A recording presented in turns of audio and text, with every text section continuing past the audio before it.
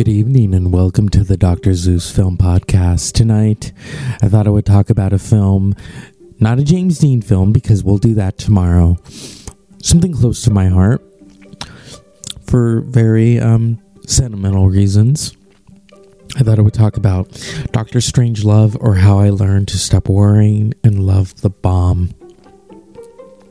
Peter Sellers playing the Captain Lionel Mandrake, President Merkin Muffley, and Dr. Strangelove. George C. Scott as Jen Buck Turtison, Sterling Hayden as Brig Jen Jack D. Ripper, Keenan Wynn as Colonel Bat Guano, Slim Pickens as Maj King Kong, Peter Bull as Russian Ambassador Alexei Dessetsky, James Earl Jones as Lieutenant Lothar Zog, Tracy Reed as Miss Scott, Jack Crowley as Mr. Staines. Where's Premier Kissoff? Is he in there? Premier Kissoff, yes. And a whole array cast of characters in Dr. Strangelove, released in 1964, a dark comedy directed by Stanley Kubrick, written by Terry Southern and Peter George. I thought I would talk about this because I watched it many, many times. I think I will watch it again. I have a very fond memory of watching this with my grandfather. Maybe 2006 or 2007. One of those years. And it seemed to kind of... it just made him laugh hysterically. And I remember he would point at the TV and say to me, "Hey, isn't that Patton?" Because, George C. Scott would later go on to play Patton, the controversial movie, the movie that won George C. Scott his only Academy Award, which he failed to pick up because he felt that the Oscars were a meat race. But if you look at Dr. Strangelove, acting-wise, it's a rat race. Everyone is in Dr. Strangelove. They are all talking about the bomb. The bomb. What would happen if the bomb went off? Those moments where they're fighting. Gentlemen, you can't fight in here. This is the war room. Yeah. Oh, yeah. Or the precious bodily fluids.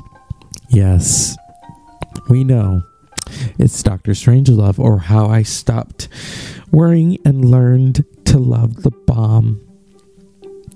Or How I Learned to Stop Worrying and Love the Bomb. Say that 3 times fast. I immediately thought of this film. I thought of my grandfather, who passed away today at the age of 91. I asked him once, I said, do you laugh at it because is that what it was like during the Cuban Missile Crisis? He's like, oh yeah. He says, but it's funny, he said, because, you've got all these different characters in there, and the situations are real, what they lived through in the 1960s. And I think 1 year after he had a heart procedure in 2008, and he was about to turn 80, and I gave it to him for Christmas. I had already purchased the DVD, but I gave it to him. I said, here, this belongs to you now. I know he enjoyed it. He loved dark comedies, and I think that's where I kind of learned to love the film. To me, it was a historical piece, all these different portraits of characters, and of course Peter Sellers playing those 3 characters. Peter Sellers was actually nominated and didn't win. He didn't win. You know what won? I think it was Lee Marvin in Capaloo. I think it was.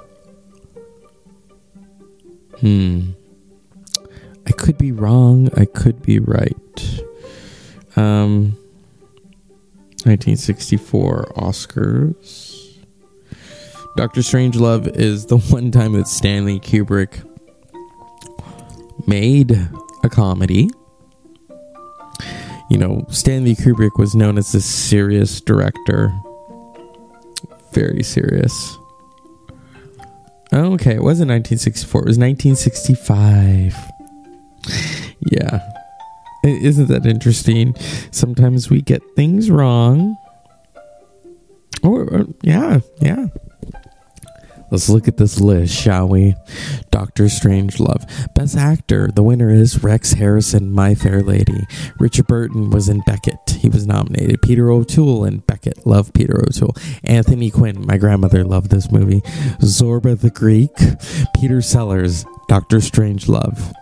And it lists the 3 characters that he played. And he didn't win.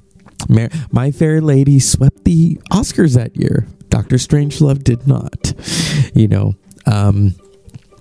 It's one of those movies you just can't believe you're watching. I remember someone in college was assigned to talk about it. I had to talk about Guess Who's Coming to Dinner, and I was listening to her presentation, and she's mentioning Premiere Kiss Off, and I'm like, and Slim Pickens. I thought, I wanted that movie. That sounds hilarious. I was laughing throughout her presentation. I said, I love this.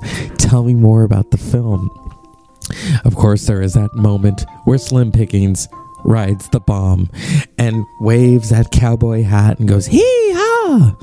Of course he didn't survive. I know. If you haven't seen the movie, that's not really ruining it for you, because it is about a bomb, the big bomb, the big bang, the big boom. Dr. Strangelove. You will learn who Dr. Strangelove is and how he has trouble with his limbs, with his arms, shall we say. It's almost like he's the Tin Man. You know how the Tin Man, they had to keep oiling him up just to move. With Dr. Strangelove, oh my God. And then, of course, George C. Scott, who just flaps his wings because he believes he can fly. Doesn't that sound like a president right there? No, well, he wasn't playing the president. Peter Sellers was. 1 minute he was Dr. Strangelove, the next minute he was the president, the next minute he was the colonel. Yeah. And those precious bodily fluids. Sterling Hayden. That up close shot from up. He's talking about preciously bodily fluids. Very Freudian. Yeah. Very interesting too. Dr. Strangelove. There's a lot going on. There's a lot of chaos. There's a lot of funny chaos. I'm so thankful they haven't ever remade it. I don't think they ever will. Thank God for that. And so this is the Dr. Zeus Film Podcast. I wasn't really up to doing this, but I thought I have to. So Grandpa, may you rest in peace. Dr. Strangelove, or as he said to me, hey, isn't that Patton? Unpleasant dreams.